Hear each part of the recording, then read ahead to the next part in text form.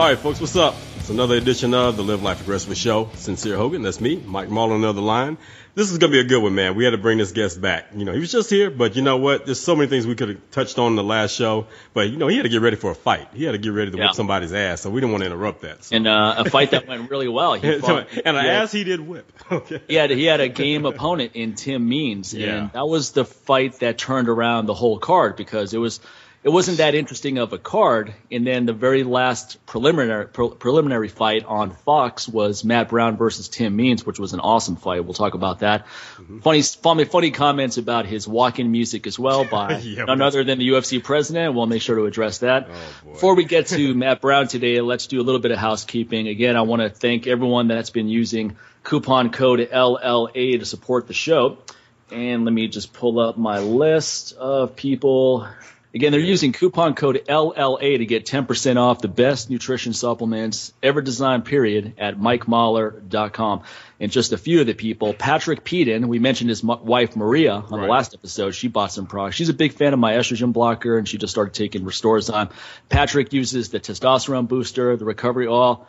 I'm a Vegas betting man. I can bet. I'll bet my life savings that they're a happy couple. I bet they are. Okay. We have Anthony Rodriguez. We have Tom Solis, Scott Walser, and Michael Oshiro. And just before we got on the show today, we're going to start doing the question of the week because I get some doozies, man. I get some good ones. All right. Here's a guy who recently asked me about my testosterone booster.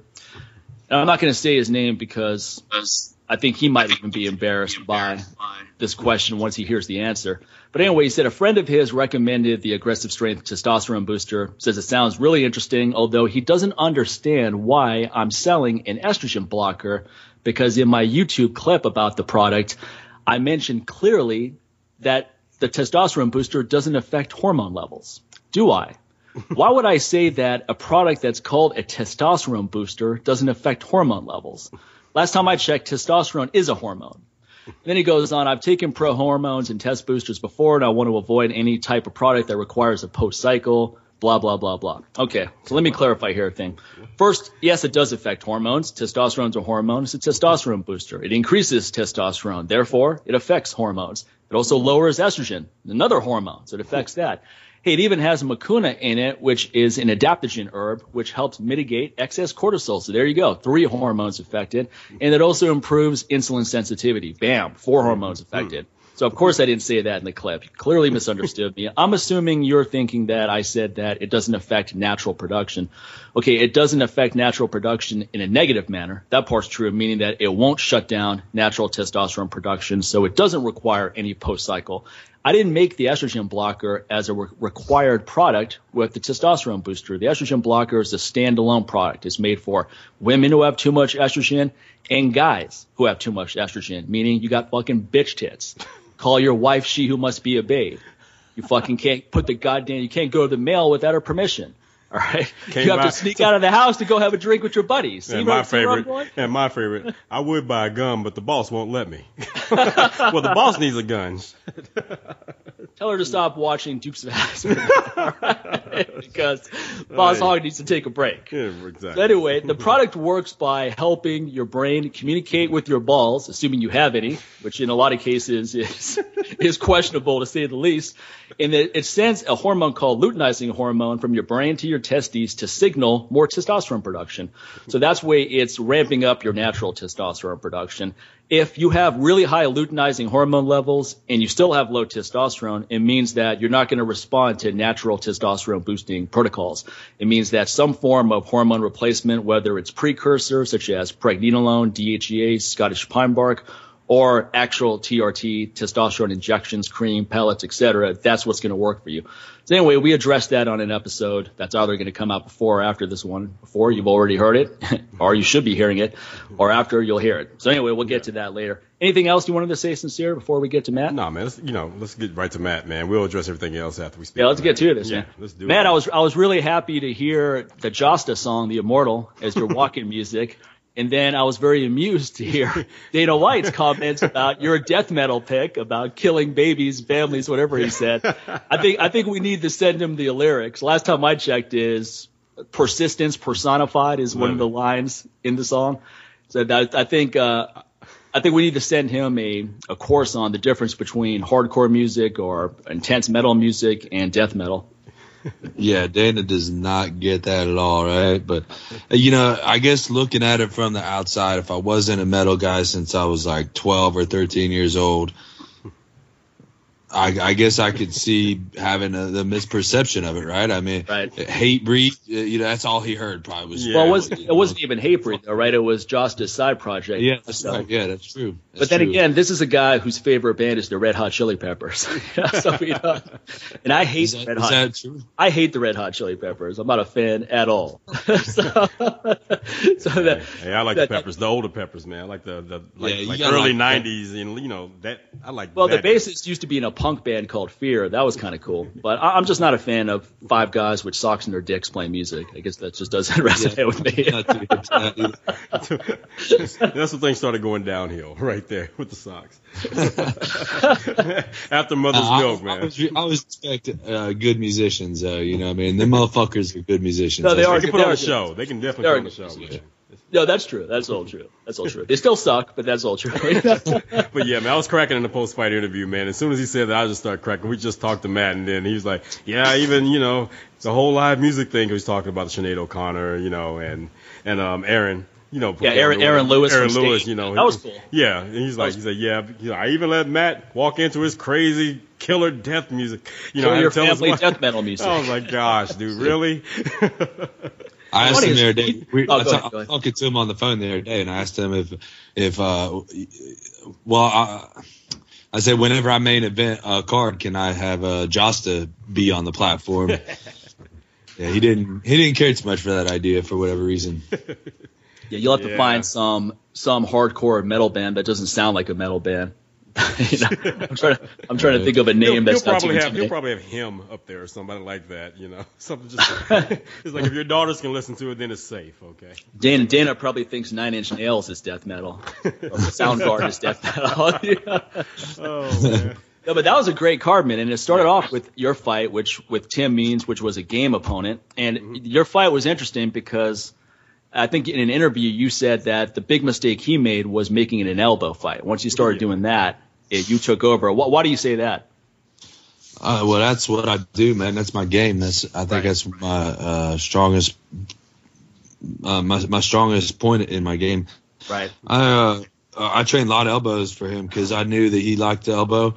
I knew that I liked the elbow. So really, I was just waiting for it to turn into an elbow fight. And he came out kind of, he punched me a couple of times, and my mind, I guess, was a little bit not there because I just wanted to have an elbow fight, really. Yeah. And so it's funny enough, he punched me a couple of times. I punched him back. It rocked him, and then he started trying elbows, and then I elbowed him back and finished him. So it kind of worked out in my favor, and I'm down to throw elbows with anybody in the world. So I'll tell you what, man. Next time, just come out to Ludacris, man, and just throw them bows, and maybe Dana will appreciate that, because he doesn't have a problem with the hip hop music. I mean, so yeah, maybe that's what you should come out to, man. Just kind of warn the guys. Well, that's the funny part because he's an Eazy-E fan. If you listen to some of the lyrics, I mean, I like Eazy-E too, and I like NWA, but if you listen to some of those lyrics, it's kind of funny the guy walk probably out wouldn't be too happy. Yeah. No, it's more death metal than Josta. Yeah, absolutely. It is. Lyrics-wise, absolutely, dude. Absolutely. No, but with the whole, what you just said about the elbows with Tim Means, that reminds me of a Musashi quote. I know you're a big fan of Book of Five Rings as well, where he says, your enemy's weapon is your weapon too. And that's a perfect definition of that saying. Sometimes, like, your enemy's sword is your sword too. It's like when you first when I first read The Art of War, I got that. I was a big fan. When I first read Book of Five Rings, I didn't get it at all. I go, what's this about? Mm-hmm. And then it wasn't until I revisited it many times years later that some of it started sinking in. It's very philosophical. It's very poignant, but it's easy to miss the point as well that he's talking about. But anyway, the Book of Five Rings, folks, that's one you should check out. Yeah, and I think it was Musashi, maybe it's Musashi, maybe someone else, where they actually talked about, they said,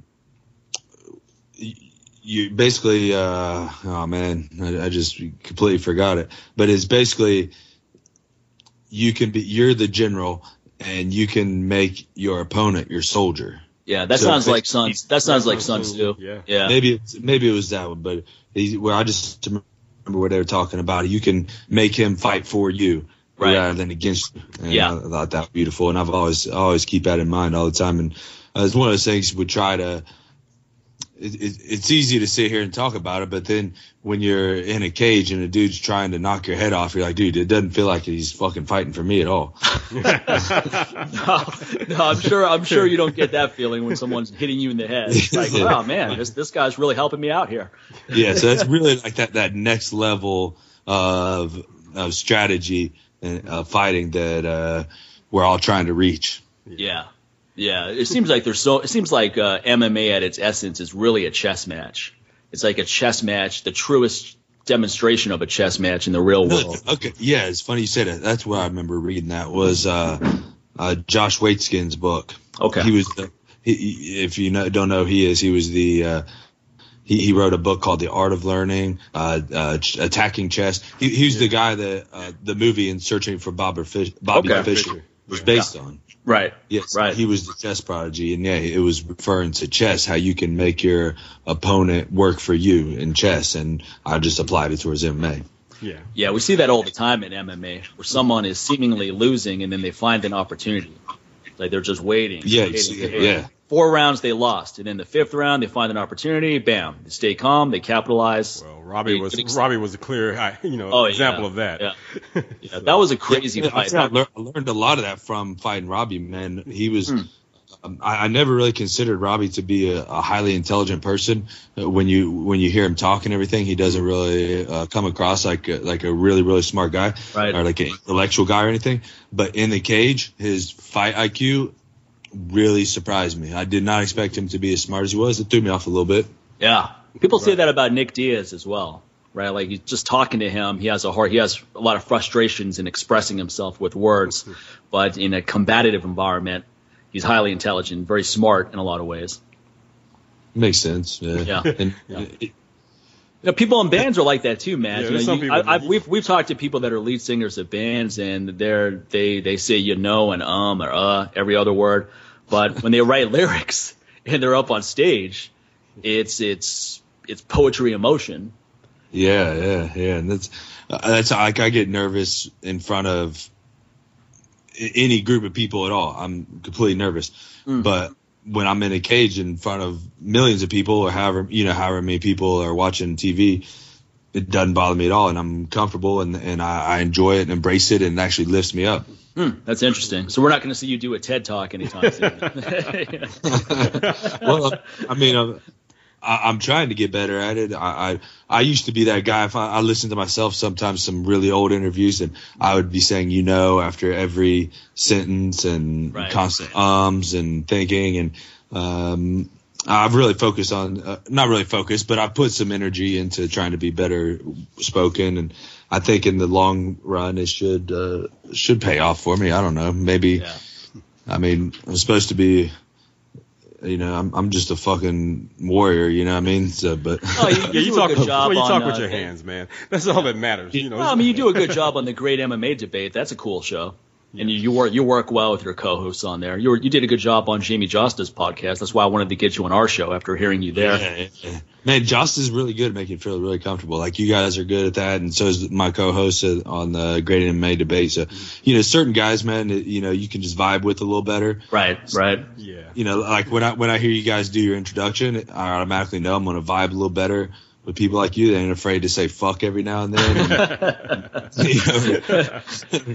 That's kind of one of the points of the intro, is that it helps the guest kind of relax. Like, what are these guys all about? Exactly. Yeah, I can understand, man. I've been on podcasts where you have too, Sincere, right? Where the host is just really uptight, and you're like, well, Jesus, I'm like, man. Dude, seriously? It's going to be a long time. I've been on some weird motherfucking shit before, man. Sometimes, like these guys, just complete amateurs. They got no idea what they're doing, and halfway through it, I'm like, why did I agree to this shit? Just trying to figure out a way out without being too rude, because then you're going to get that one guy that wants to tweet you 50 times about how you're a dickhead for right. That's when you have your wife text you or something going, hey, I got an emergency right now. My wife just texted me about the kids. I'm going to have to drop this call, man. Sorry. Exactly. What you doing? My wife's in labor. So she's pregnant again? It's like every podcast, man. Your wife is pregnant. No, but the great MMA debate's a cool show. Anyone who's a big fan of MMA will love that show, and it's an entertaining show in general. I think even people that are not too big of a fan will just like the conversation. I think people listen to podcasts for a good conversation. But it's something to do when you have dead time. When you start talking about these amateurs, that's how I feel sometimes on those post-fight interviews. Just listen to some of those guys out in the audience and the questions they ask. Half of them I don't think they're even listening because they ask the same thing again. I'm like, dude, did you just hear him say? Don't ask that question again.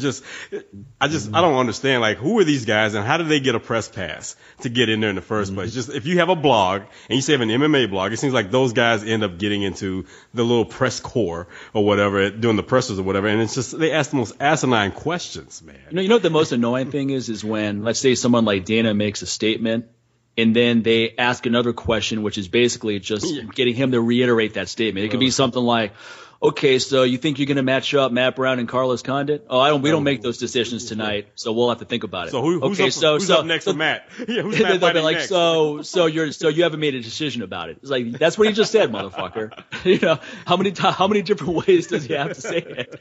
It's like a cop. It's like a cop trying to trip you up. Oh yeah, right. What drives me crazy about that post-fight press conference is they ask Dana so many goddamn questions. Yeah. He's like, he didn't fight. Usually there's 5 or 6 fighters sitting there. Right. It's a post-fight press conference. They should be called post-event press conference because it's Dana's event. We're the ones who did the fighting, and they hardly ever ask us any questions. They ask Dana about attendance and how much money did you make. Yeah. Yeah, who gives a fuck? How many Bud Lights were sold that night? Exactly. All the fighters are pretending to drink those Zion's drinks in front of them. How many Octagon girls were there the night, Dana? Why were there 9? I'm like, shoot. I mean, why not? I'm sitting there like, what the fuck am I even doing here? Why do you guys? Ariani's rack looked bigger tonight. Is she pregnant? I can see why Dana. Dana actually handles it pretty well. I can see why he gets frustrated though when they keep asking the same questions or these kind of instigator type questions.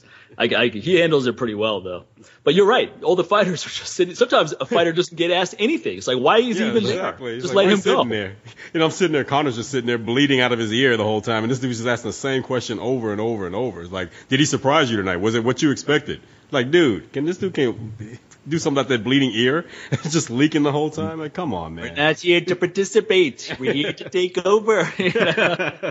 Connor. I wonder if I could ever do it like they do in basketball or football, where they come in the locker room and like all of me. That would be hilarious. Exactly. Especially, what's that girl's name who interviews everybody? She's actually pretty good. What's her name? Karen Bryant. Oh, goddamn. Heidi, whatever her name is. No, not Heidi. She's not there she's there post fight, like literally when you walk out of the octagon backstage. Karen Bryant.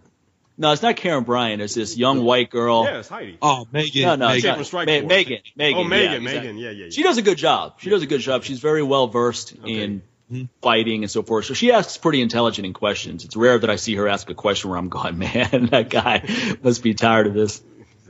I think she's dating Joseph Benavidez, actually. So she's obviously. He's got a cheat sheet. No. Cheat sheet between the sheets, Yeah. I said it. That's right. I said that. He's at home with her in the bedroom. He's like, would you stop asking me fighter questions? Not now, baby. Now. She's like, this is how I move up ahead, man. I need to know this stuff. Oh man. So, I mean, Matt, you've got some pretty strong views about the UFC drug testing. I noticed that I remember they said they were going to be really strict about if you're caught with PEDs or you pop for a testosterone test. I thought it was going to be a 3-year ban initially, right? And so far it's only been a 1-year ban. Is it because that new line of thinking hasn't kicked in yet? Well, okay, so what the original thing was that they're going to follow the WADA rules, the WADA, and which is a 4-year minimum ban. And in the past, it has been basically a 1-year ban, and I believe 1 year. It might have even been just up in the air, like whatever they decided was the right ban. I don't even think it was 1 year actually. Right. But regardless, it cut when we did they did a USADA sit down meeting before fight week, I think on like Wednesday. Right. And it's only a 2-year ban. And I asked them, I said, okay, well, why is it a 4-year ban? Why is that the standard across the world, from the World Anti-Doping Agency? Right. And ours is a 2-year all of a sudden. Like, where did this come from? And he gave me some bullshit about how it's, it follows the Olympic cycle, and basically it's about not being able to compete in the next Olympics, whatever. But yeah, I just found it completely ridiculous. I don't see. To me, if you're not doing the shit, why do you care how long the ban is? Right, it could be a lifetime ban. It wouldn't matter for that reason. Yeah, who gives a shit? And I get why it wouldn't be a lifetime ban. Where say you're 20-year-old kid, you made a mistake, and you probably fucked your testosterone up even worse than you should have to start with, and things like that. I mean, I'm not for forgiving people like that, but I get it if they want to be all political about it and do that. But yeah, like you said, and we just said, if you ain't on the shit, then what's your concern? Why do you care? So I had talked about, I don't know, maybe I'm gonna do a petition, maybe like a change.org or something, and maybe get all the fighters to sign something to say, let's have at least a 4-year ban. I don't see any reason whatsoever why 4 years is not any problem at all. I don't see any reason whatsoever why that would be too long. Yeah. I think some of the what I think really goes on, I think, is okay, let's use baseball as an example, right? I think in a lot of sports, baseball, football, etc., they want to please the public by saying we're going to crack down on this because these guys are all role models for kids. God forbid that the kids' role models are tarnished. And then at the same time, behind the scenes, it's like, look, guys, do whatever it takes to compete at the highest level. But if you get caught, we're going to pinch you. Because they want these guys to compete at the highest level because that's how they make the most amount of money. Remember when every baseball player was hitting fucking 60 home runs? Exactly. That's what it seemed like anyway. It's like 10 guys broke Roger Maris's record in the same year while no one even came close to 60 home runs for decades before that. Yeah. The closest was George Foster, who had a fluke year of 52 in like 1977, and he never got over 30 home runs again. So it was a total fluke. And then all of a sudden, baseball became exciting again. Hell, even I started watching when I heard about it because you saw home runs every game. I was like, this is fun. And then all of a sudden, they cracked down. No one's come close again to those levels of home runs, that level of excellency. So I think it's a bait and switch type game where it's, okay, folks, we're going to crack down on this. We're taking this seriously. But then at the same time, it's, let's not crack down too hard. Because we don't want we don't want everyone to stop. Well, exactly. I mean, you sit there and you give a 4-year ban, that puts a lot of their superstar, special ones at risk. All the top money makers or whatever, because they're probably going an extra mile in order to be at the top of their game. So it's not like the playing field is leveled up there for a lot of these guys. Some of these guys who are the champs or who's like, the number one contender or whatever else. So now you start kind of, like I said, you start playing around with the money when you start saying, okay, let's just make it 2 years, and just, get it together or just find something better to mask that stuff next time around. So we won't have to be in this position. And in 2 years, there's no telling what you can find that can mask that stuff at that time. So it's just playing the game. Yeah. One thing I didn't ask him that I've been curious about since is, are they going to be tested during those 2 years? Because that's a perfect amount of time to go get a bunch of, the oil-based stuff and the oral stuff that's in your system even longer. You're going to get more jacked. You could move up a weight class in that time. And, you could pull an Alistair Overeem in that way. Exactly. You could pull a Vitor Belfort in that time, man. Poster boy for TRT. You could be like Louis Simmons. What's your regimen, man? Get me on that for those 2 years. Help me get off this shit before I have to start fighting again. Right. So yeah, I didn't ask about that, but I don't know. The whole thing just, kind of reeks of shadiness to me. But I'm not saying that the UFC has anything to do with that, but the USADA, man, I don't know. These subjects are always touchy because people are so fucking like brainwashed about it or something. And, I mean, to me, like I don't care. I look at it like this. Look, there's nothing wrong. I don't give a fuck who puts what in their body in this world. I don't care. Anybody can put all the steroids you want. I don't care what you compete in, what you do. But if they're going to make a rule against it, then it's either got to be black or white. It can't be a slap on the wrist. It can't be, because we're talking about, punching people in the face and hurting people, hurting their lives, hurting their legacies, hurting their careers. It can't be black and white. If you can do it, do whatever the fuck you want. If you can't do it, then you're fucked. Your career should be fucked. Your legacy should be fucked. Your life should be fucked. You should find a different job. Right. Yeah. Altogether. Yeah, I can respect that. I mean, it's one or the other rather than this middle gray area, and they pick and choose. Okay, with him. I mean, just when I look back at just when they sat there and suspended, let's say, Nick Diaz for having marijuana like metabolites in his system. Yeah, that's a great performance enhancer. Oh yeah, I'm like, really? That's going to be a danger, really? Come on. I love getting stoned before fighting. I find it really helps. Makes me so much faster. Whenever I get into a street fight, I make sure to smoke a joint right before. Man. See, I actually encourage my opponents to smoke. That's the only thing I don't like about that rule. I'm like, dude, that's why you were pushing for that Nate Diaz fight. It all makes sense now. I would buy him an ounce of weed. So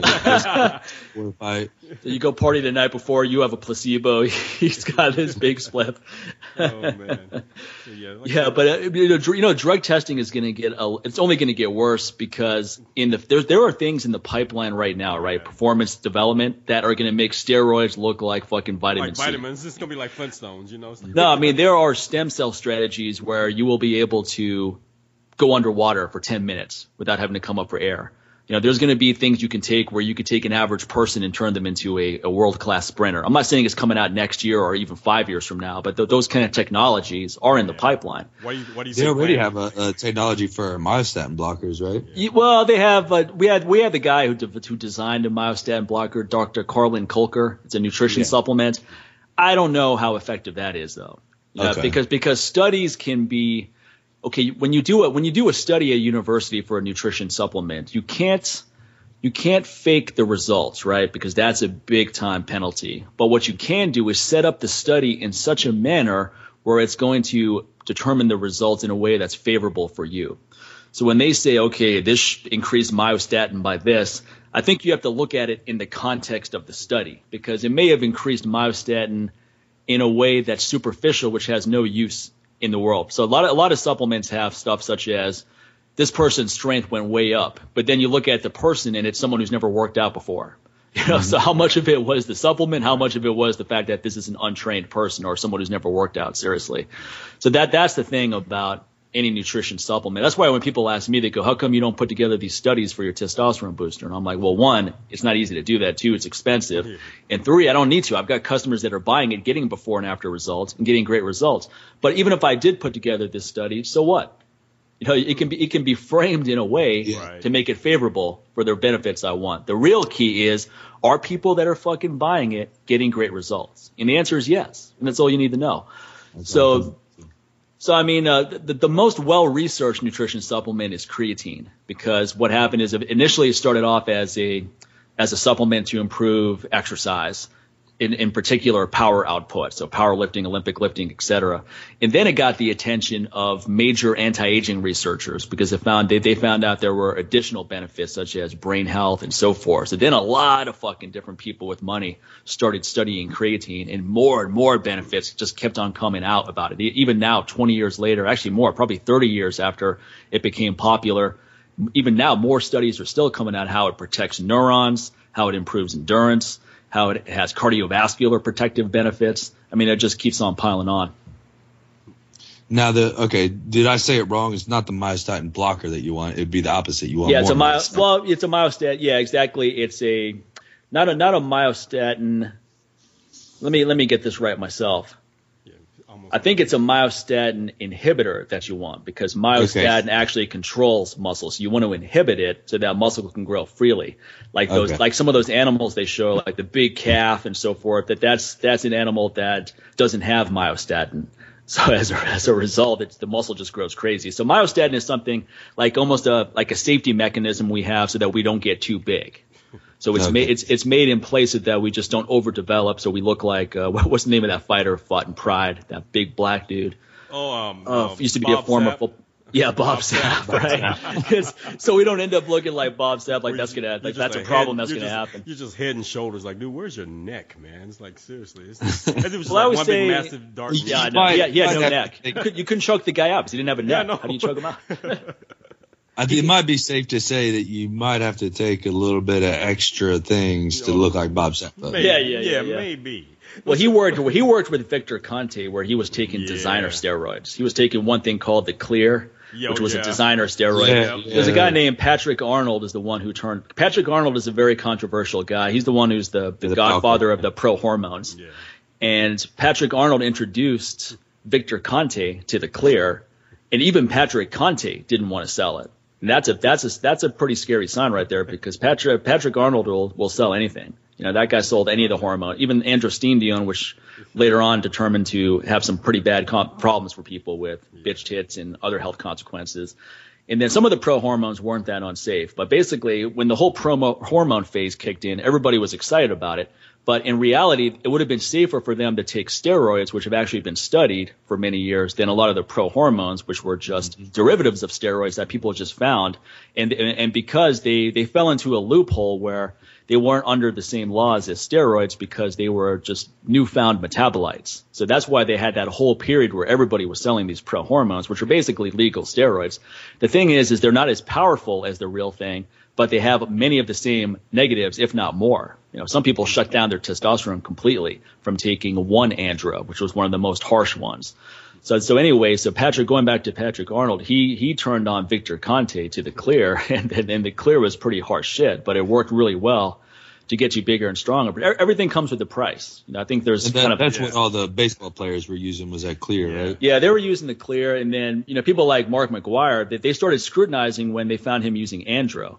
I wouldn't be surprised if he was using andro as a way to cover up what he was actually using, which had more benefit, because it wasn't andro that was helping him hit 60 home runs. Andro doesn't do dick, especially there's several levels of andro. There's androstenedione, which increases testosterone for about an hour, and then it goes down, and then your estrogen goes way up for a lot more than an hour. So andro was quickly marginalized once more people tried it. A lot of people tried it that were guinea pigs, and they realized, okay, this is not good. And then there was androstenediol, 4-androstenediol, which had a much longer half-life. So that increased testosterone, and it stayed up, and it didn't have the same negative as just rapidly converting into estrogen. Like 4-andro is actually pretty good. It's a precursor to testosterone. So that if that were available now, that would be one of the better options.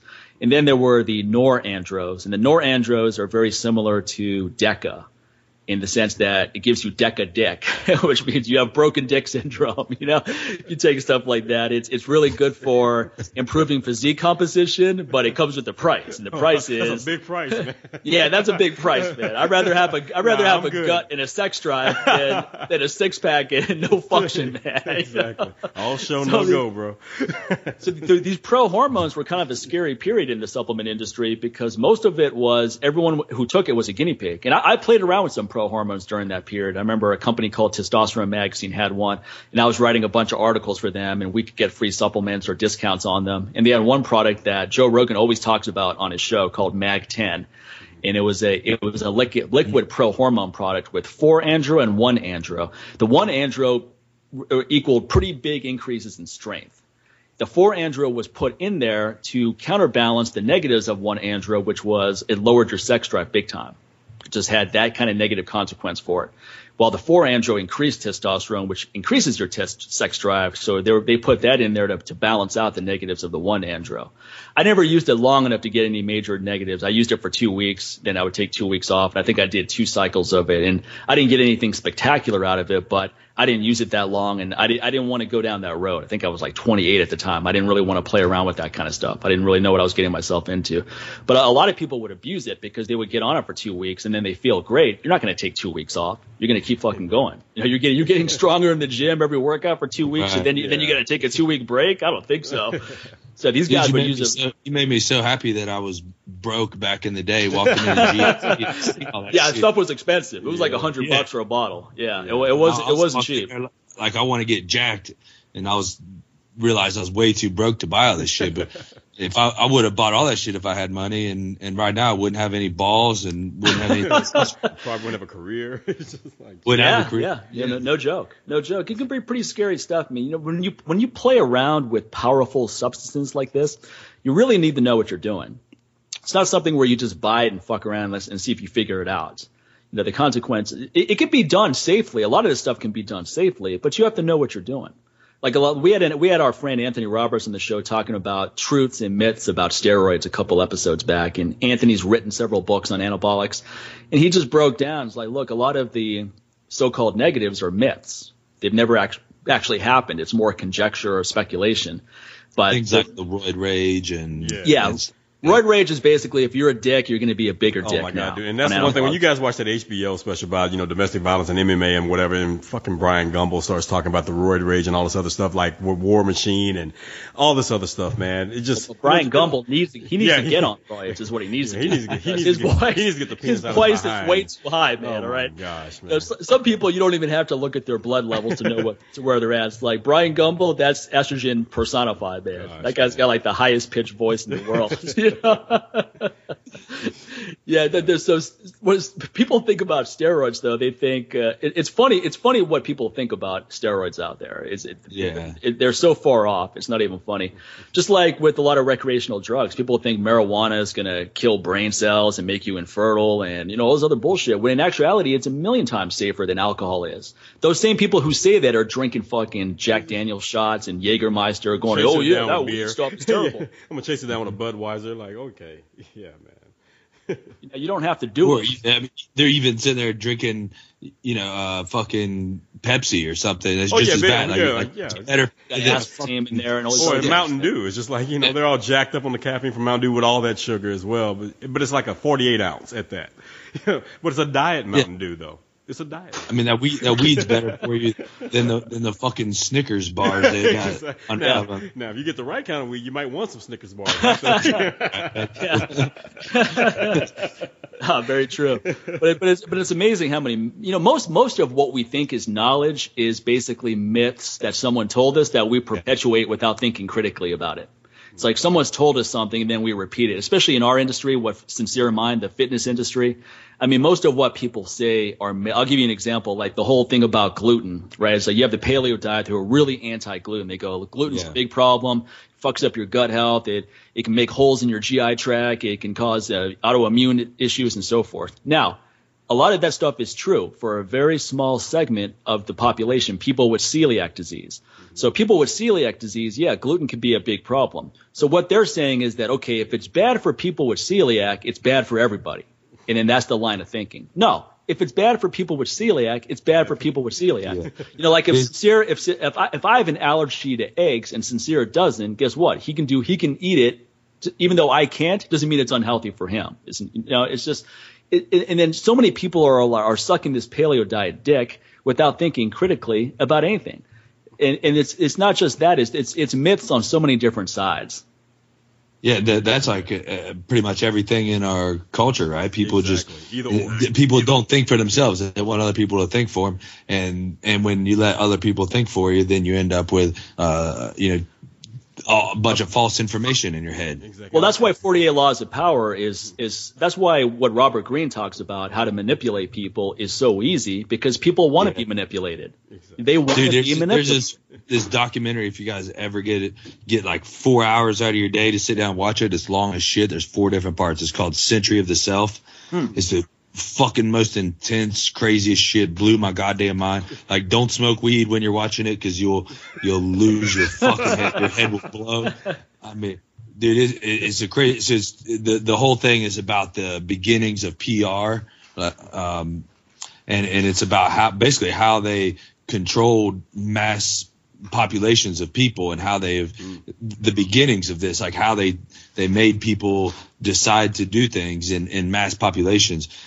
Blow your mind, man. Right. I can't even go too deep into it, like, because just even thinking about it kind of blows my mind. But when it just kind of brings out, it talks about like the beginning of focus groups and where all that came from. Some of the stories in there, it's just unreal. The guy came from the original grandfather of PR.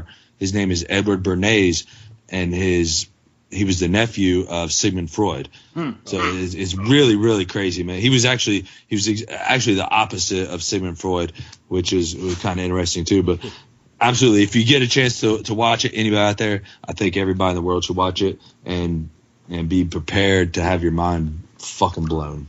Yeah, that sounds really interesting. That sounds very current. It sounds like now that's called, I don't know, Fox News and CNN these days. It's the same thing. It's just controlling all this, making this herd of sheep get a lot bigger. Because, again, people want to be manipulated. They don't want to think for themselves. And it's real simple to say, like, hey, well, this is because of that. Well, where are you getting that from? Well, I just heard. I saw it on Facebook. Well, shit. Well, there's a credible source. Right. So I'll give you a perfect example out of the documentary that I think was really cool. So when Betty Crocker first came out, no women would buy it because they didn't want they didn't want it to be that easy. They were, women in the 50s and 40s were in the kitchen all the time, and they didn't want it to be so simple. They wanted to feel like they did work for their family and everything. Right. So when Betty Crocker first came out, the little pre-made cakes or muffins or cornbread or whatever, they couldn't sell them for shit, so nobody was buying them. So they did a focus group, found out all they changed was now you have to put an egg into it, which originally you didn't have to do that. So they felt like they were doing some amount of work by putting a fucking egg into it and stirring it up and putting it in the oven. And to this day, you still have to put a fucking egg in it. I think you might have put butter or something too. But that's a perfect so they blew up right after that.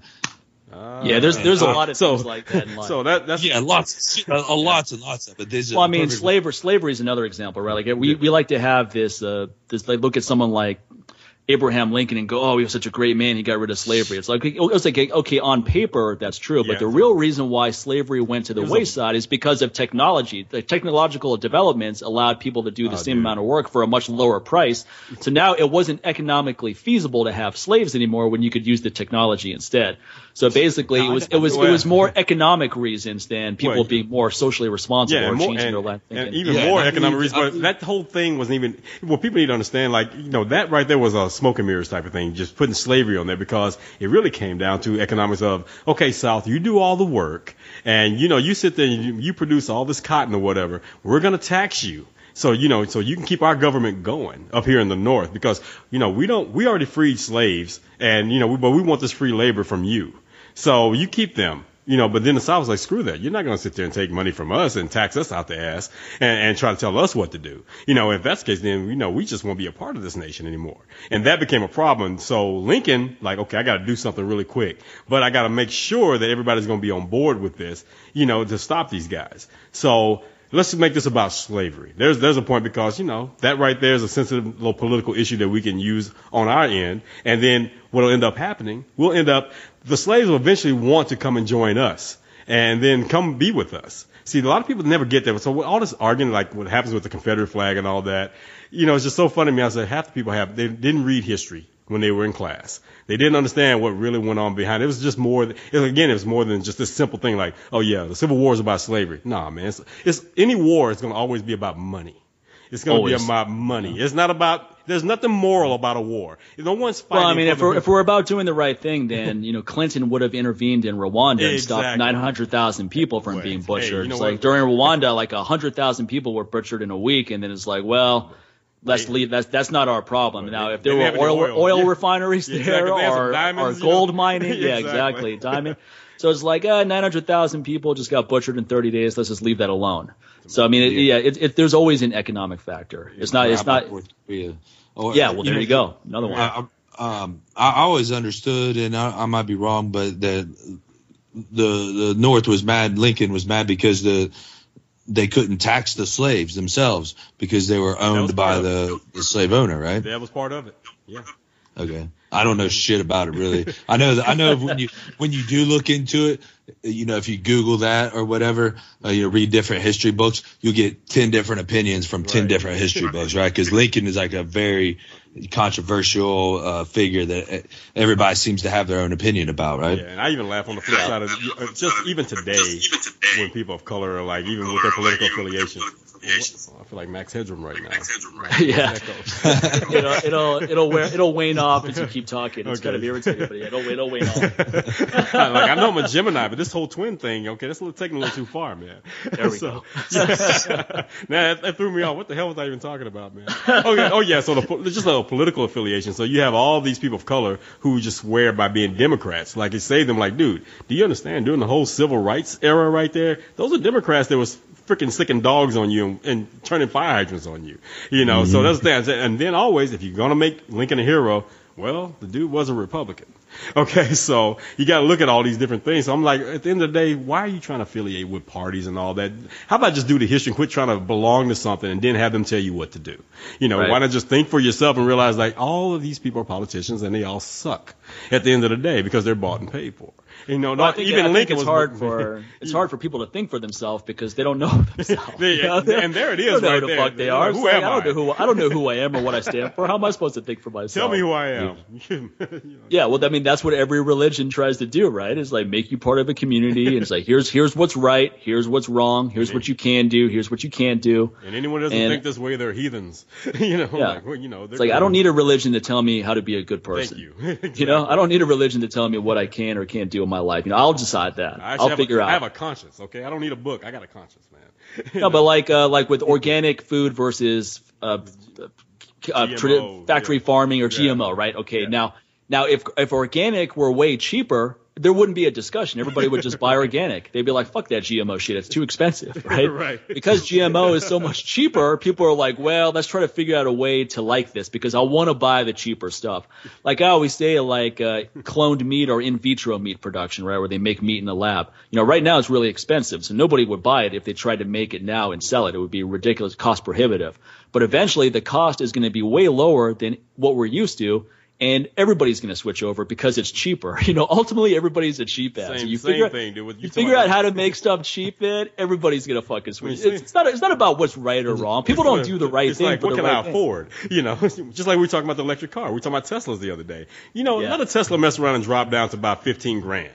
Everybody and their mama would want one. Right now, a used one is about $60,000. Exactly. So, people are like, fuck that. That's going to be $35,000, right? What was that? Sorry, what's that? So they got one coming out that's going to be $35,000. Yeah, they have a new one that's coming out. Right now, used ones are $50,000. I think they have a new model. It's going to get cheaper as more people buy it, just like anything else in economics, right? Supply and demand. You get a lot of people buying it, the price goes down. So eventually, I actually would like to get one of those Tesla cars next time around. I think they're pretty cool. Like I told Mike, look, man, I'm a Texan true. When Tesla starts making badass pickup trucks, then count me in. Count me in, man. Yeah, but plus, I mean, who's getting oil from Texas anyway? It's all coming from the fucking Middle East, right? So people are like, well, I'm a Texas guy, so I'm gonna drive oil rigs. Like, well, you're not using your oil reserves. You're getting it from fucking the Middle East. Oil. It's put like this: the U.S. as a whole has their own reserves of oil that they're stashing away, and then Texas as a whole has their own oil that they're stashing. Just in case. Just like now, they're about to open up they're about to do their own Fort Knox here in Texas, where they're taking their gold back. Good luck with that. You guys are hoarding sheep over there too, but that's for another reason. So we won't get into that. And only two things in Texas. You know what they are. Was that queers and steers? Is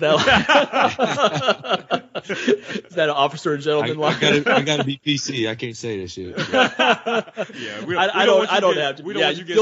That'll be a soundbite for Matt Brown. Matt Brown said queers and steers in Texas. Yeah, we don't want you going down the road of Matt Mitrione here. And so let me emphasize, folks. I said that, Mike Mahler, not Matt Brown. So don't misquote him. All right, don't get him in trouble unnecessarily here. Let's talk about this whole IV thing because you and I were texting about how with this whole soon you're not going to be able to use IV to rehydrate, after weight cuts and all that. Now, Joe Rogan made a point of saying he thinks a lot of people are going to be moving up in weight classes, and that made sense to me. But you don't think that's the case, so why is that? Yeah, I don't see people moving up in weight class just because of the way people will do anything to make weight. Most people, I think most fighters, maybe like one or two guys might try to do that, but the majority of guys are going to look to make weight at any cost and are not going to be thinking about the recovery. They know they can make the weight. They know that they can get down there. If they've done it before in the past. but the first time that they try to do it, or the first time that they do it without an IV, is going to be at a fight. They're probably not going to do a trial run. That's pretty insane. Yeah. So they're not going to even know what they're going to feel like the next day. And think of like wrestlers, like they cut weight and have to wrestle, a couple hours later. Right. And, you don't see them guys like saying like, okay, I'm going to move up and not cut weight. It does happen, but more often than not, you continue down the same path. Like me, I have a really hard weight cut.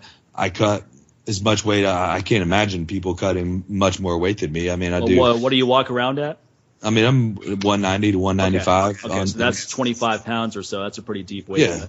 Yeah. And, but I do it right. And I don't have to have an IV. I went a long time without doing IVs. Actually, do you cut it down gradually? So let's say 3 weeks out from a fight, you might be 185, and then 2 weeks 180, or how do you do it? Ideally, yes. Okay. So it's just manipulating macros, modifying your diet, and then gradually. Seems like that would be a more sensible approach anyway, right? I mean, rather than drastic weight cuts.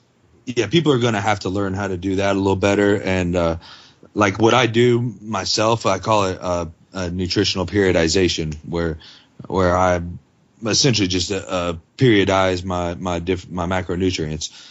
So I'll do like a higher fat, more of a paleo style diet for a while. Lower carbohydrates, get rid of water weight, higher protein, higher fat. Yeah, so so I'll go. I need to write a whole goddamn book on this, really. But so basically, like after a fight, like I just fought 2 weeks ago, so I'm still on where I do a lot higher fat, higher protein, and moderate carbohydrate, where I'm basically taking more fat to try to recover my joints and stuff from my hard training camp.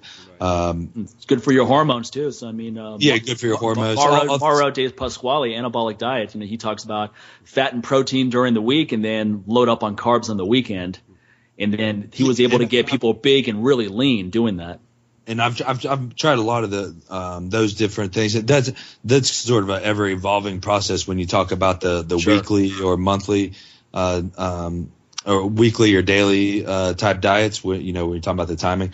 But when I talk about the grand scheme and my whole periodization plan, I said so like right now I'd be on a higher fat, and then when I start training really hard, I'll do a higher protein and bring the carbs up a little higher and lower the fat a little bit. Right. And then as I get closer to the fight, I obviously have to drop all the calories. So all around, all three of them. So I'll make even higher protein. Of course, the veggies always stay pretty high, but they'll be even higher at that point. Right. The carbohydrates are always up and down. That's where you talk about manipulating those over weekends, or during hard and light training, and depending on the intensity of the training. I could go on all day about it, right? But, so you don't pay Mike Dolce $50,000 to personalize your diet for you. Well, I don't. But I was on the show with Mike Dolce, and man, we had a lot of great conversations. He's really knowledgeable. Cool. I think he takes a lot of flack for his quote unquote bro science, but the guy really is knowledgeable. And like all these things I'm talking about, like I didn't go to fucking college or anything for it. I mean, I just figured it out on my own, and use myself as a guinea pig, and I listen to shows like yours. That's the best way, though. Exactly. You can go to college. A lot of people went to those college courses, or fat fucks who can just regurgitate what they read in a book. A lot of these people have written strength training textbooks on the college level. You meet these people in person, it looks like they've never worked out in their life. Exactly. I mean, I'm not saying the information's not good. I'm just saying they're not following it. Yeah, I've spoken to probably 20 to 30 nutritionists throughout my career, and you hear basically the same regurgitated garbage the whole time, and it's all basically stuff that you could literally just read a textbook and hear the same thing. And every now and then you get a good one. I think probably one of the better ones I spoke to was Mark Philippi, the world's strongest man. His wife is Tracy's awesome. Yeah, she's really good. She taught me a lot of stuff. But basically, like, I worked with her for about a month, and I think I paid her a little bit for it and everything. And I didn't see any reason to keep paying her when I was like, okay, you pretty much gave me all the information I need. And Maybe that's dirty on my part, but I think it's not dirty. I mean, that's the point, right? So you got what you needed. You move on. When I used to do online consulting, which I don't do online clients anymore, but sometimes I would train someone I would design programs for someone for 3 months, and then at the end of the 3 months, they go, "Do I need to sign up again?" I go, "Why? You know what to do now." Yeah, exactly. I mean, if you wanted me to keep spoon feeding you this stuff, so you don't have to think about it, sure, go ahead and sign up for 3 months. I'll take your money. But if you feel that you understand this now, how to design a program, how to back off when necessary, how to do microcycles and all that stuff, then by all means, go on your own. I don't pay anybody to design my training programs. I know how to do that shit. You know? Yeah, Exactly. one of the worst things you can do is pay for something out of guilt. Like, oh, I should have. Keep paying. Like, no, you should never do anything out of guilt. It's one of the worst things in life, right there. Do anything out of guilt. It's never going to work out well. Okay, because trust me, the person taking your money, they're not feeling guilty. Like, well, shit, if you want to give it to me, I'll take it. Okay, cool. Yeah, you could say that they should feel guilty, right? Exactly. It's like, why they keep taking your money when they know you don't need them anymore, and they continue to do it anyway. Exactly. Yeah, I'm sure you think a stripper at the Rhino feels guilty every time you hand her $20? Like, oh, I already gave him 5 dances. I don't think I should keep taking his money. Their moral compass might be a little different. Yeah, we don't go there to discuss the Book of 5 Rings and morality. That's for sure. Tracy's good though, man. She's I'm good friends with Mark and Tracy. They actually live in my neighborhood here in Seven Hills, and so I used to work out at last time we talked about that. I used to work out at Mark's place for several months. I forgot all about that. Yeah. Yeah, Dale Hart was there too, and Frank Mir, et cetera. So Tracy, she and I have had many discussions about nutrition. She's a very sharp lady. Yeah, that's great. And okay, so that was a perfect example. Like I learned, some things from her, and then okay, now I'll move on. Like some people, I'm sure, need to be spoon fed like that. They need that constant. That's what I was going to bring up, man. Well, then they're not coming for the information anymore. They're coming for a babysitter, just to talk to somebody. They're coming for a babysitter. Look, you could have a beer at home, but people go to the bar because they want to talk to the bartender. Yeah, so that's the one thing that we kind of like from the outside looking in when we talk about with Dolce or whatever. Mike and I talk about. I say, a lot of these fighters are fucking lazy, man. And just tell me what to eat, man, because I can't stop eating. I like food. Even just talking about like Johnny Hendricks, who says like I love food. Well, hell, like we were just talking about on the last show, he's here in Texas. It's kind of hard not to love food being here. As soon as you take 2 steps, you're in a restaurant here. So that's the one thing about it. So they just don't have that discipline there. So they have a guy that's kind of like hovering over him like the dark overlord of food. Like, not you shouldn't be eating that. Here, you need to eat this. I mean, you're a professional fighter and you don't have discipline. Right. Exactly. You have enough discipline to go to training 3 times a day. You don't have enough discipline to know what the fuck to eat. No, man. Clean eating is not that difficult, man. Eat clean food several times a day. Nice balance of protein, fat, carbohydrates, and then, like Matt said, you manipulate ratios depending on what part of your camp you're in. It's almost how people. So I was a personal trainer for a couple months, and it's almost how people would come just to talk to me for an hour. They had nothing to do with training, right?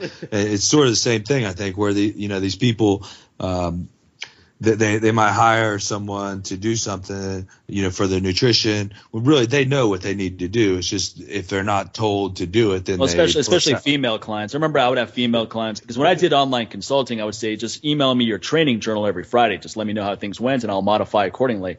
And a lot of women would be like, yeah, I did the workout, and then afterwards I got into a fight with my boyfriend, and here's what happened. I was like, I didn't ask about all that bullshit. I don't give a fuck about that shit. Unless it happened during your workout and it somehow affected your workout, it had something to do with it. Great. I don't give a fuck, man. Like, look, when I was a personal trainer, I would be getting paid for an hour of listening to that shit. Yeah. Look, man, I went to school for psychology, and that's why I didn't pursue the career after school, because I didn't want to sit there for an hour while someone sat on the couch and whine and complain about things that they just needed. Just handle your shit. Just get over it and move on. My attitude is, don't complain about stuff that you're not willing to do anything about. Exactly. That's what I'm saying. Handle your shit. Complaining is natural, right? We all complain about stuff, but eventually we do something about it.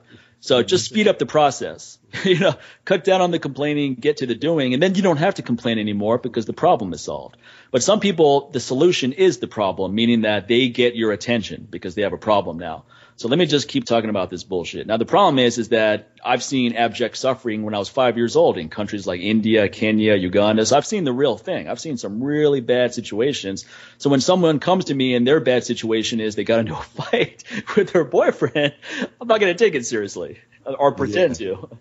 Dude, I just read this book the other day called Escape from Camp 14. Have you guys ever heard of this? I've heard of that, but I haven't read it. yeah, that's one of them books that like you'll never feel like anything in your life is worth complaining about again. You know, it's a kid that he was born into a what the fuck they call him, the Auschwitz and German camp, the concentration camp in North Korea. He was born into it. He's the only person to have ever escaped one. Oh, North Korea, right? You're talking about North Korea, yeah. Yeah, this is the guy who ate fucking corn out of shit because that was like the only nutrition he could find. Yeah, I am familiar with that. Yeah. Yes, it fucking there's a documentary on Netflix about it, Camp 14. Yeah. But yeah, so it's the same thing. I read that and I was like, why am I bitching about my air conditioner being a 71 instead of 70? That would be a good line to use on someone's like, look, I had a bad day today. Oh, really? Did you have to eat corn out of shit? No, of course not. Well, then you didn't have a bad day, you know? No, Viktor Frankl's Man's Search for Meaning, that's another really good one where he said that the guys and the men and women who survived those concentration camps were the one who just looked for a silver lining in anything that happened. Like someone made a good joke and we laughed, you know, it was a good day, or today the potatoes were cooked well, or I had a good game playing chess, or we put in a good day of work in the making this craft or something. You know, those were the people that ultimately survived it. And then there were people that every day they're like, oh God, this sucks and my life sucks. I can't believe we're here. We're never going to make it. Those people didn't make it. So that was a really interesting book to me because it was, when he described these situations and what he found a silver lining in, it's hard to imagine people that you meet in your everyday life that would find any silver lining in that.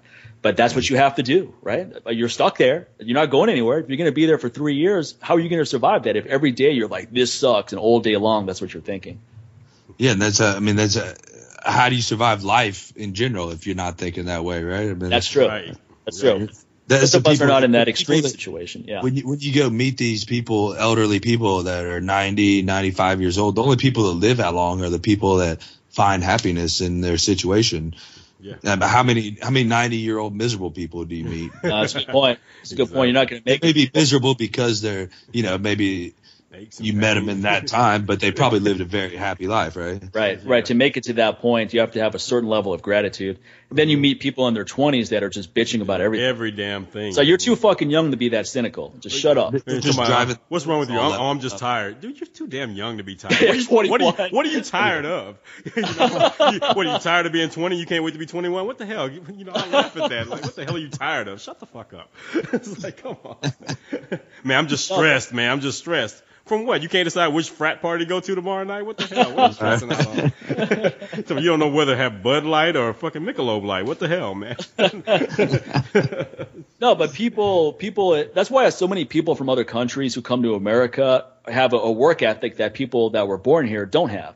Because they value the opportunity. They grew up in dirt, literally, had no running water, no electricity, nothing, and then somehow they got this lottery ticket of coming here or some other developed country, and they will fucking they will drive a cab all day and then clean toilets at night and be happy about it. I have a living example there of my father-in-law who came from Egypt with like $10. It's one of those stories that you hear all the time. And here's a dude that pretty much, when he first got here, man, hardly spoke English. And drove a cab in New York, got robbed one day got held up in the cab, and for that day, when he got home, he packed up his family and brought them to Texas, came here and had like all these businesses, man, just never took no for an answer. Like, hey, I got an idea and I'm going to jump on this. I'm going to sit here and make, press t-shirts. Then from there, I'm going to open up all these booths in like these flea markets, because there are a lot of flea markets here in Houston. And then next, he opens up a pizzeria, and the pizzeria here that's 20 years later still open. And it's like one of the most popular pizzerias on this side of town.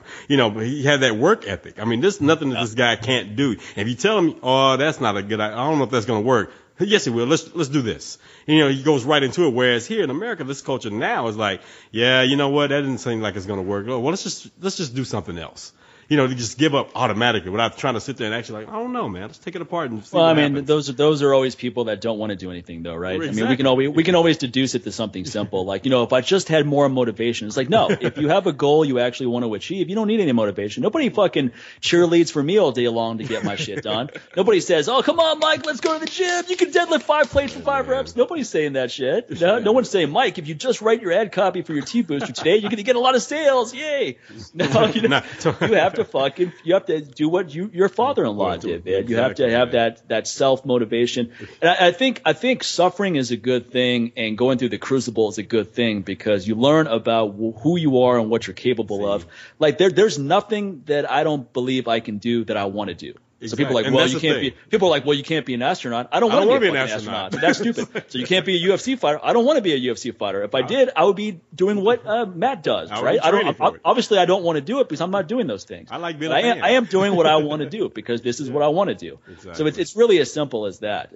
Goals are not as complex as people make them out to be. Success is not complex either. People reading all these fucking books on how to be successful. So only people become successful are people writing the books, because you keep buying them. Like Think and Grow Rich made Napoleon Hill pretty fucking rich. He wasn't rich before. And that's a good book. So I'm not denigrating that book. But it's easy to read that book and then do nothing with it. It's like, man, that was a good read. Look, man. Well, let me go back to my shitty ass job that I hate. Exactly. Napoleon Hill is like the Tupac of books, man, and motivational books. This dude's selling more books in death, just like Tupac selling more albums in death. Oh, even as much as I like Robert Greene, he doesn't apply to 48 Laws of Power. No, he does not. And we know because he writes books. He writes books. He doesn't self-publish his books. He writes books for a publishing company who tells him what he can or can't do.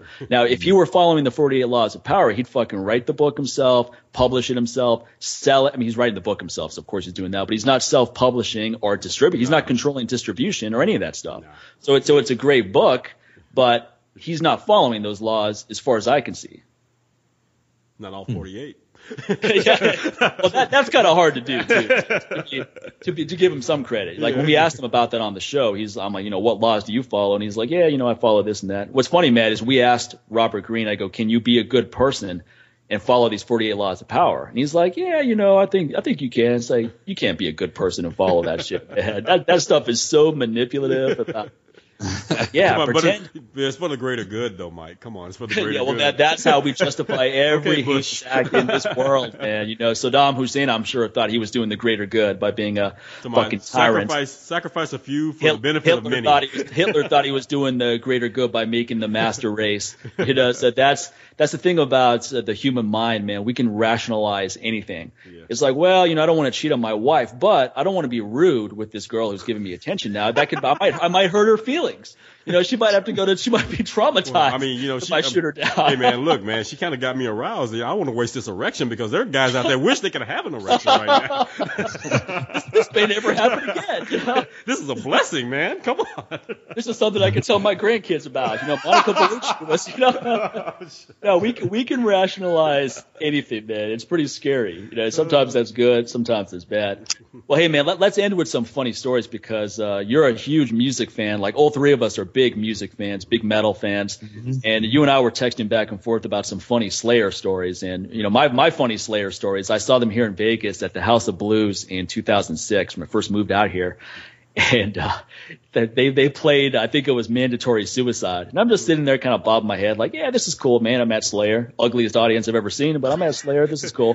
And this fucking chick with like 10 teeth comes up to me and she grabs my head and she starts shaking it. You don't know the words. You don't know the words. And I was like, oh. I thought she was going to grab your head and have you motorboat her or something, man, because I'm like, come on. Well, she kept on pushing up her backside in front of me. That was the other thing that was kind of uncomfortable. You sure you went at a Jay-Z concert, man?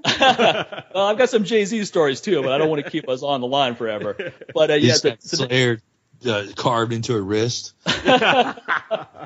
She probably had it carved into her chest. Man. Exactly. I don't know if I wanted She's one of the original groupies, No, but I'm looking around the audience and I'm like, it's a good thing these guys are married because it's slim pickings, man. Like Jamie Johnston makes fun of his audience, the Hatebreed audience. He's looking out there, it's like, nah. It's like, sorry, Jamie, hardcore music is not known to attract the fine. No, you need to be at a Justin Bieber concert, man. Jesus. Well, you have to be at something at least like a Five Finger Death Punch attracts good-looking women, Papa Roach, Godsmack. Yeah. You got to meet women halfway, like Alice in Chains. You can't. Once you go to Hatebreed, Papa Roach, then you're a pussy anyway. So. True. Yeah, exactly. Like I'm going to a Madball show to meet chicks. No, I'm going to a Madball show to fucking jump off the stage and have a blast, man. I'm going to go see Upon a Burning Body tomorrow to tear up that pit and have fun. I'm not going there to check out the scenery. But you had a funny Slayer story where you're backstage and it was a lot different than you thought it would be, huh? Yeah, it was very much different. So it was Tom Araya's birthday, and I expected, smoking meth, hailing Satan, fucking, I don't know, whatever, at least some alcohol and shit. And these guys walk off stage, they would shake our hand and stuff. They're all cool guys, and they had a fucking birthday cake for Tom Araya. And his family's there. His fucking daughter is sitting there singing happy birthday to him.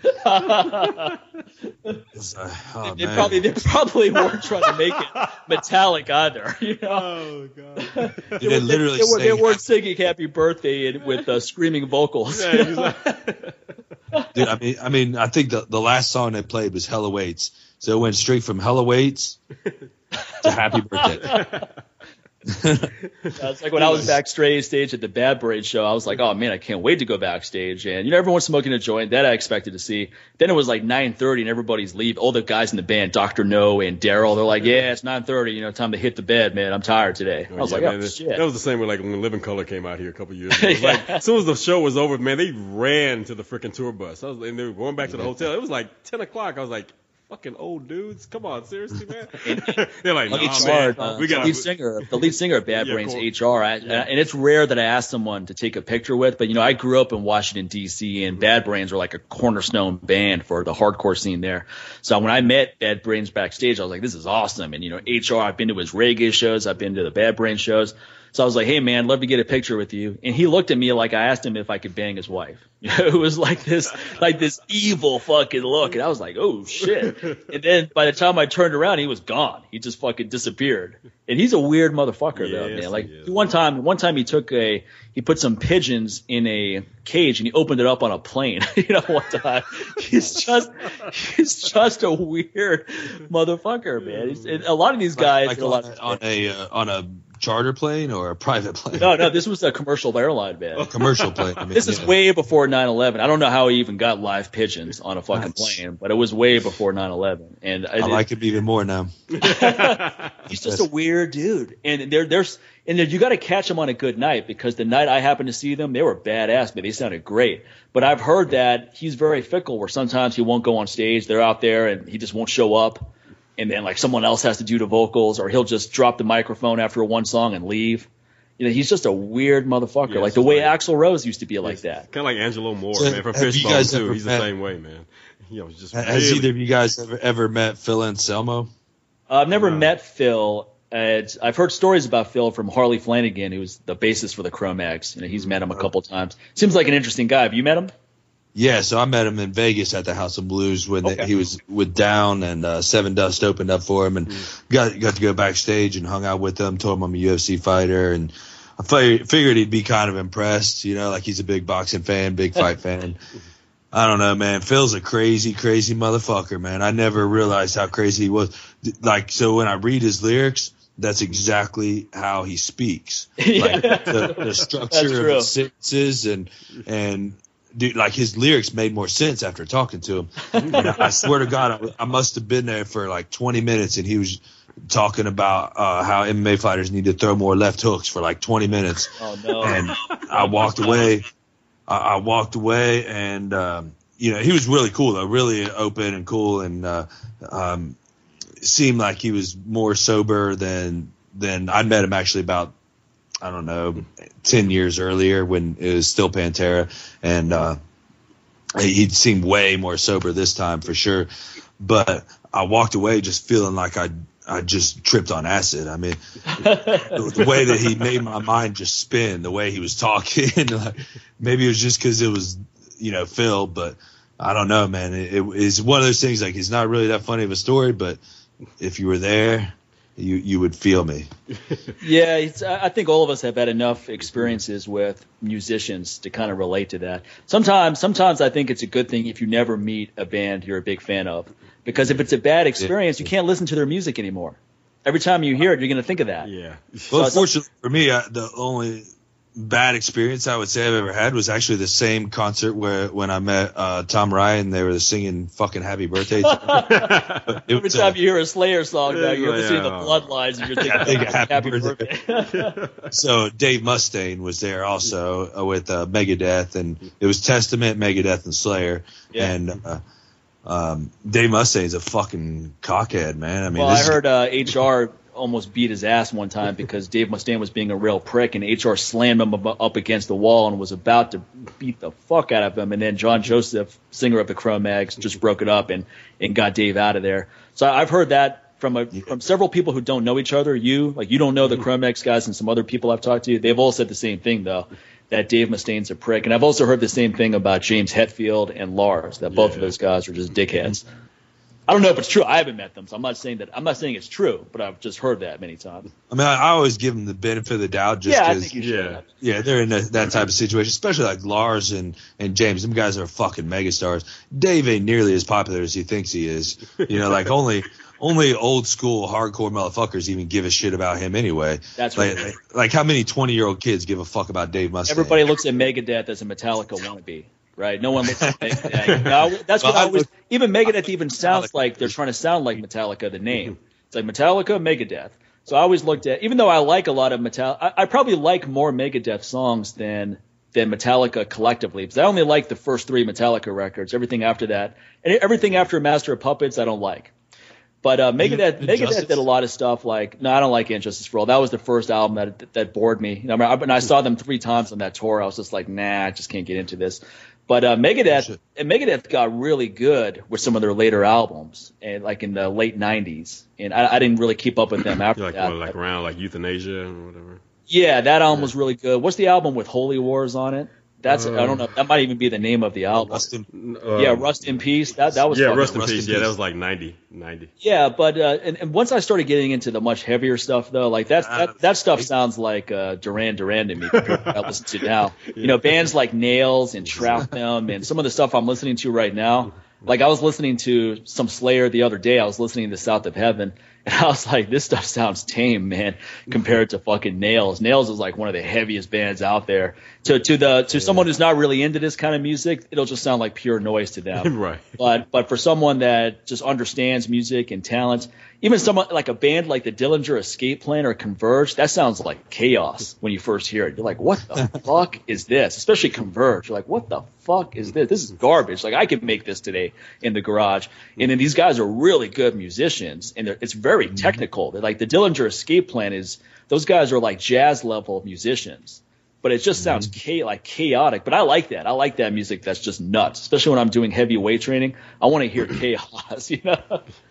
Yeah, it's just like I'm the type of guy, man. I like such a diverse amount of music that that's the same here, man. My wife's looking at me like my iPod is so interesting to her. She's like, okay, 1 minute we're listening to Heavy D, and now I'm listening to Lamb of God. What just happened? You know. I mean, you know, good music is good music, exactly. No matter what genre it's in. That's the only thing that drives me up the fucking wall about metal is they all want to be in these different genres and everybody wants to classify them as deathcore, hardcore. It's like, God, dude, really? Yeah, like why can't you should just be good or bad, right? Like, well, I mean, Jamie Josta is pretty good at that, right? Where he doesn't like to be like Hatebreed started off as a pure hardcore band, their first record, and now they're still a hardcore band in terms of his vocals and the lyrics, right? Because hardcore is all about overcoming adversity and things like that. But on a song like Dead Man Breathing, you can really hear the Slayer influence. Yeah. Really metallic influence. It sounds great though. Like I don't see why someone who liked Hatebreed's first record wouldn't like their latest record. Because it's still the same kind of energy, that power, and that whole the theme of overcoming adversity, improving yourself, fighting your demons. All that stuff has been pervasive all the way through. That's why it's so funny that Dana White referred to that Josta song as death metal, because kill your family and all that. Even most death metal is not about that. You know, it's just a style of music. It's not necessarily about just killing animals and kids or something like that. And even like, you know, someone like, you know, not talk shit about Dana, but like, I bet he went and seen the movie Saw. Right.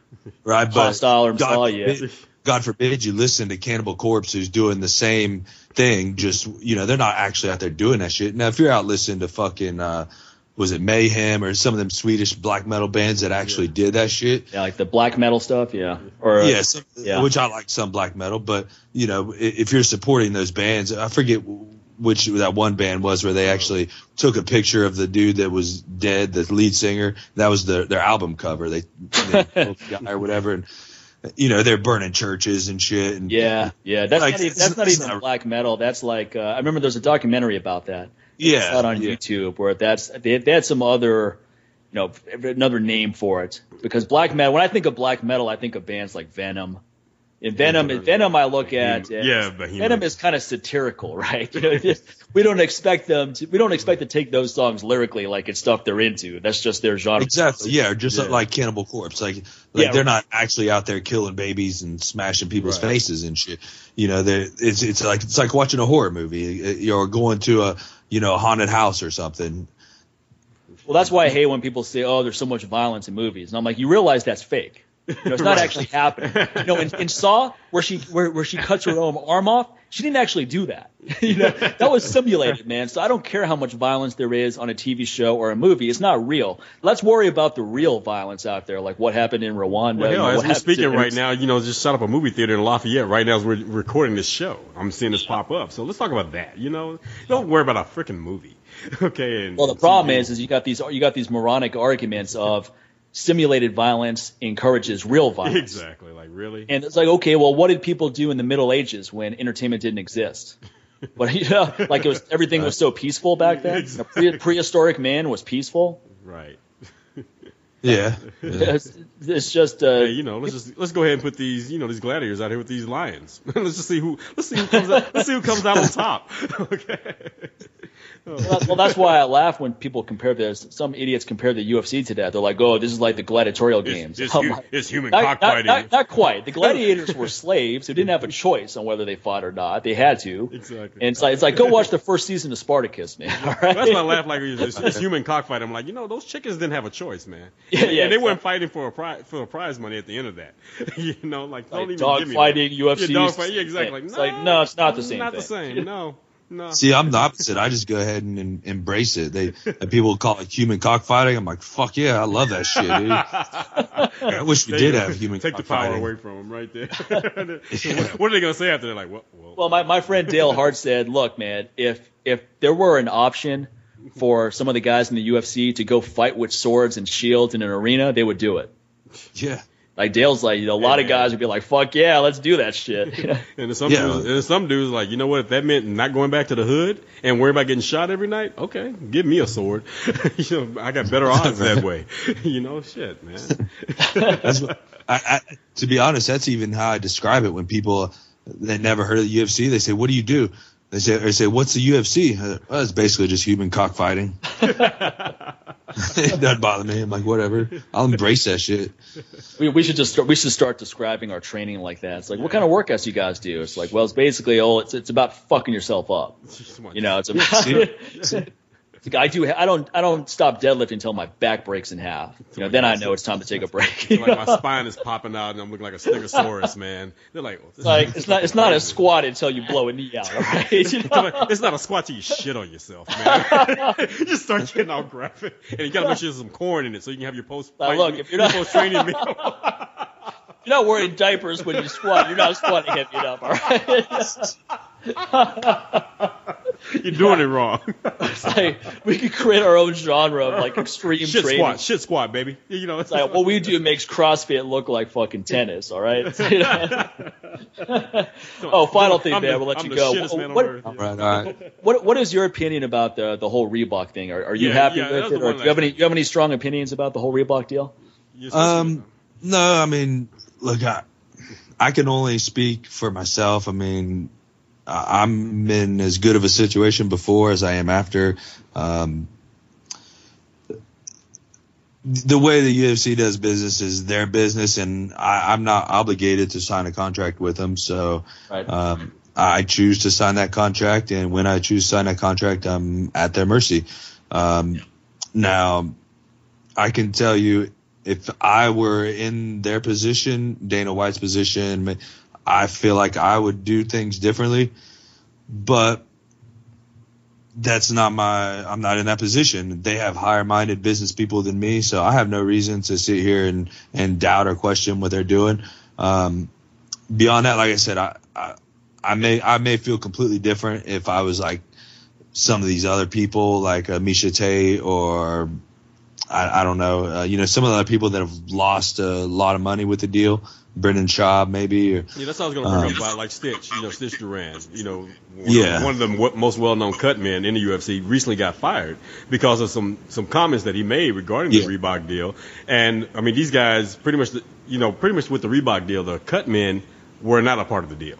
So they're not getting any of the money from Reebok in this deal like the fighters are. So basically, but the thing is they can't wear any other sponsors on their vest other than Reebok. So now these guys have lost their money and they're doing this full time. And so he just kind of spoke out, about that, and nothing too harsh, but again, the higher ups, they end up firing him over this. And so here's the thing, man. I mean, I'm just asking you how you feel about that. When you got guys like Stitch, because let's just be real. These guys work miracles when it comes to like fixing these cuts in between these rounds, man. I mean, you look at the Rory and Robbie fight, it could have been a lot worse. It could have looked a lot worse. But these guys a lot of these fighters feel much better having these guys in their corner. So now they're being put in this position where they're not getting paid anymore, from their sponsors, and they have to, take on this Reebok deal without getting paid. A lot of these guys talking about they're just going to leave and go to other organizations, Bellator, or may go back to boxing. Now you got the C team of cut men trying to come in now, to come in and be in the corner for you guys. I feel like that kind of puts the fighters kind of like in an iffy situation, putting your livelihood in the hands of these amateurs who are coming along, because, these wrestlers stop a fight in a heartbeat if they seem like, oh, that's too much blah, blah, blah. You got to stop the fight. A lot of these guys like Stitch, they can make it, give you a chance to go one more round before it may be some stoppage or whatever. So I don't know, man. I don't know how you feel about that when these guys may not be there now. Well, I don't know the entire details of that situation. Mm-hmm. I haven't really read up on it too much. I know the basics. Stitch got fired about speaking out, and I can't help but think that there's probably more to it than just maybe, I don't know, did he make a tweet or just said something? It was an interview with Bloody Elbow. I think that's where it came from. So, I feel like there's probably more to it than that. Yeah. And okay, if there's not, then it is what it is. The way that I see it is, look, if I am working at Burger King and I go around saying Burger King's fucking me, Burger King's probably going to fire me. So I feel I'm not saying that I don't, like I said, I don't know the entirety of the situation, so I can only look at it objectively like that, right? Like you can't really speak out against your employer publicly. But I don't know if he said things harsh enough to deserve what he got or not. Because, like I said, I haven't really researched the situation like that, because it's not really my concern. I mean, I'm in this shit for myself. It is an individual sport, and I'm looking to be a champion whether Stitch is there or not. And I really like the guy, so, I hope nothing I'm saying is taken the wrong way or anything, because I really like the guy. I think he's a great guy. He's grabbed my hands before, and he did a real good job and everything. Unfortunately, I haven't been cut too bad in fights, so haven't had to deal with that. But outside of that, I mean, like I said, the deal's been good for me, so I can't really comment too much further on that. I mean, I hope the best for him. Like I said, he's a great guy. I hope the best for him, and I hope that the UFC made a good decision and they were right in the decision. I hope it wasn't an emotional decision or anything like that. Right. Cool. That's a pretty fucking politically correct answer, right? Well, I mean, you can only speak on what you know, and there's so many things you don't know about regarding the situation. And you'd be a jackass to go out on there like, oh, that's fucked up. Well, what was fucked up about it? Well, it just sounds like it was. Like some people just want to bitch about their employer just for the sake of bitching. So, I mean, if it's not genuine, then there's no need to bitch, right? Right. Yeah, I mean, I really, if I want to have a intelligent opinion about it, or if I want to speak up about something, I have to go research it, and I have to know the entirety of the situation. I see people that make these tweets or say things publicly immediately after hearing something. They don't have any idea what really happened, and I'm assuming that there's more to the situation than what I know. And I base that on the fact that Stitch is the first cut man for this to happen to. So right. It's never happened in the previous 20 plus years of the UFC. So why would I assume that just one guy all of a sudden got fired for nothing? There it is. Yeah, that's a good point. There may be more. There may be more to it. We'll see if someone like Ariel Helwani, I'm sure we'll have him on his show at some point and get down to it. The nose, man. whether it is more or not, like I said, the main thing for me is I don't create it's like these people that vote for president without knowing who the fuck the person is. The most irresponsible thing ever to do. Yeah, I'm not going to sit there and speak about something that I just don't know that much about. Right. And what I do know is so far the Reebok thing has been good for me. I can only speak on my own personal situation, and everything's been good for me. And when I say that I would do things different in the maybe Dana's position or whoever is dealing with Reebok, the only thing I would really do any different, of course I'd always like to see more money, but the only thing I'd really do different is more individuality for the fighters. Yeah. And I think that may come with time. I mean, they're trying to help out, or they're trying to outfit 500 or so fighters. So it's a lot easier to just make a base and then go from there. And I would like to see more individuality. I like. Well, right now it looks like the outfits were made by someone who's a big fan of Star Trek: The Next Generation. And zebras. That's what I said. They look like grown-up Garanimals right now. So hopefully, I'm like you, man. I hope they start did Patrick Stewart make these outfits?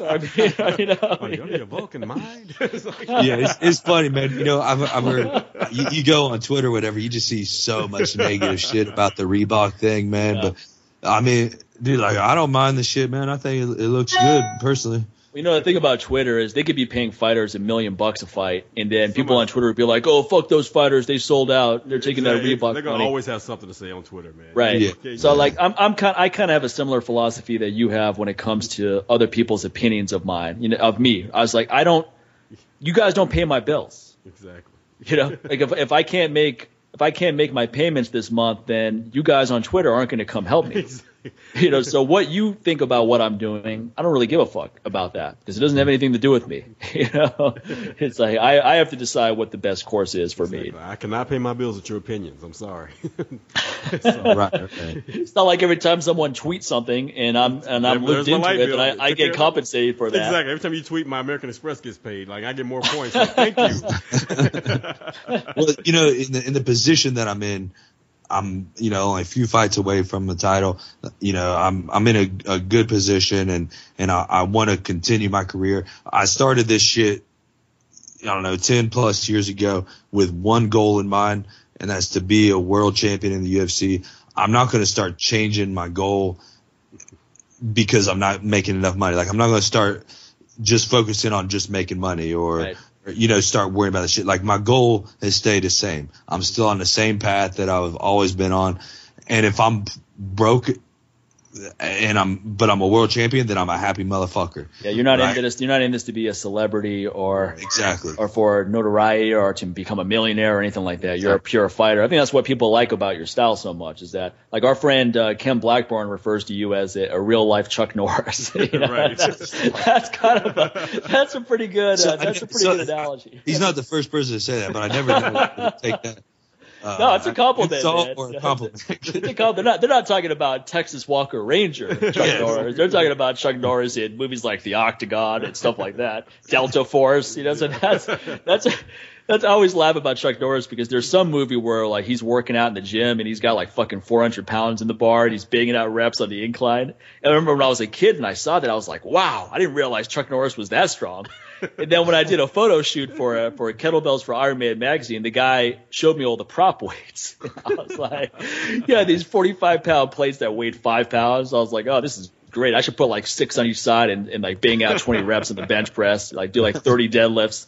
So I mean, yeah, no doubt about it. So who would you like to fight next? I think Rory McDonald would be a great opponent for your next fight. Yeah, I think he's going to be out for a while though. Oh yeah, that's right. That's right. I would have to guess he's probably going to be out for a while. He looked like he probably suffered good concussion there. Maybe Carlos Condit. It's always a good one. That would be Carlos an is fighting fight. in December. They just announced Is that he one. Lawler? Yeah, him and Lawler are fighting for the belt in December. Really? Okay. Yeah, and then Tyron Woodley is fighting. Oh hell, who the hell? Oh, Johnny Hendricks in December. Oh, yeah, interesting. They just announced that one. Those are good matchups. That leaves me. I actually have my next fight. I can't announce it yet, but it's. I guess I would say a surprise opponent. You would never think that this would be my next opponent. So yeah, I got it booked already. Pretty much. That's when I was talking to Dana last night on the phone. He called me and we got it hooked up. So he's like, "We've got Vitor Belfort is dropping to welterweight." he didn't like your anti-steroid comments. I would be perfectly cool with that personally. So. Yeah, I don't know if he. Well, I don't know. He may be able to make 170. He may be able. Well, after he gets off everything. Well, that's what I mean. I was about to say, when he gets off everything, that shouldn't be a problem. He didn't look much bigger than 170 at his last fight, so he may be able to get to 170. He might. Yeah. Anyway, we don't want to keep you on all night, but hey, man, thanks a lot, man. Great talking to you again. It's cool having you back, and look forward to seeing your next fight. And also, people can listen to you on the Great MMA. Is that the Great MMA Debate? Yeah, you can get that on iTunes. That's a cool show. If you're a big MMA fan, or if you like what you heard from Matt on our show, that's what you're going to get on that show as well. So check it out. Yep. So appreciate it, man. Yeah, thanks, guys. Yeah, thanks for having me, man. It was a good time. Always. We'll do it again sometime. Cool. Sounds great. Appreciate it. You have a good night, man. You take care. All right, thanks, guys. Later. Take care. All right, let me remove from group. That's our friend Matt Brown. Great having him back. It's always cool when we have a guest back the second time, right? Because the first time it's more of a feeling out process. It's kind of like that first date. It's kind of like, I don't know if this dude's a stalker, or he's a convicted rapist. It's kind of like that first date. No, the first time we had him, I remember there wasn't like any uncomfortable moment at all in the show, but it just took a little while to get warmed up. It's always that stiff 15 minutes. That first 15 minutes, kind of like, okay, what are these dudes about? Once we started talking about like disdain for some chiropractors, not all chiropractors, people, don't take me out of context. Some that we've had bad experiences with. That was the turning point. Right. Every episode with the guest who doesn't know us, who we've never met in person, they don't know anything about us, they've never heard of us before we actually asked them to be on the show. It's always a little bit of a feeling out process, and then there's a turning point, and then that's where it gets really fun. Right. Exactly. So it's cool to get him back. The second time around is like, hey, we're friendly, we know each other. Let's just come right out of the gates with a good conversation. So all you podcast people out there, if you're thinking about doing a show, keep that in mind. Don't get out your Larry King pad book and 30 questions that some people like, I'm going to put together a script and then I'm not going to deviate. It's like, well, guess what? That's going to be boring ass. That's going to be, those are the kind of shows that Matt was making fun of. That's what happens when you do that kind of strategy, where it's some boring ass motherfucker where he's just like, why the hell am I doing this? And we've all had that experience where we've been on someone's show and we're like, why am I doing this, man? Exactly, man. This is not going to do anything for me. This person is asking me the same 10 questions they asked the last 10 guests. They didn't even like go to my website and see what I'm all about. It's like, at least do a little bit of fucking research. Exactly. Man. Other than, hey, so you do a show with Sincere, right? You're Sincere. You and Mike have a podcast, right? You lift kettlebells, right? It's like, I've been known to do that. Yeah, I've been known to knock a coach out like Puffy with him every now and then too. Like, what? Okay, so you didn't do the research. Hey, next time someone's like that, they're like, yeah, so you're a kettlebell guy, right? It's like, well, I hang kettlebells off my Johnson. So I guess that makes me a kettlebell guy. It's like, how did you get into this whole kettlebell thing? It's like, well, hey, first of all, I used it first to develop testicular fortitude, and then from there I realized there's other benefits. Thinking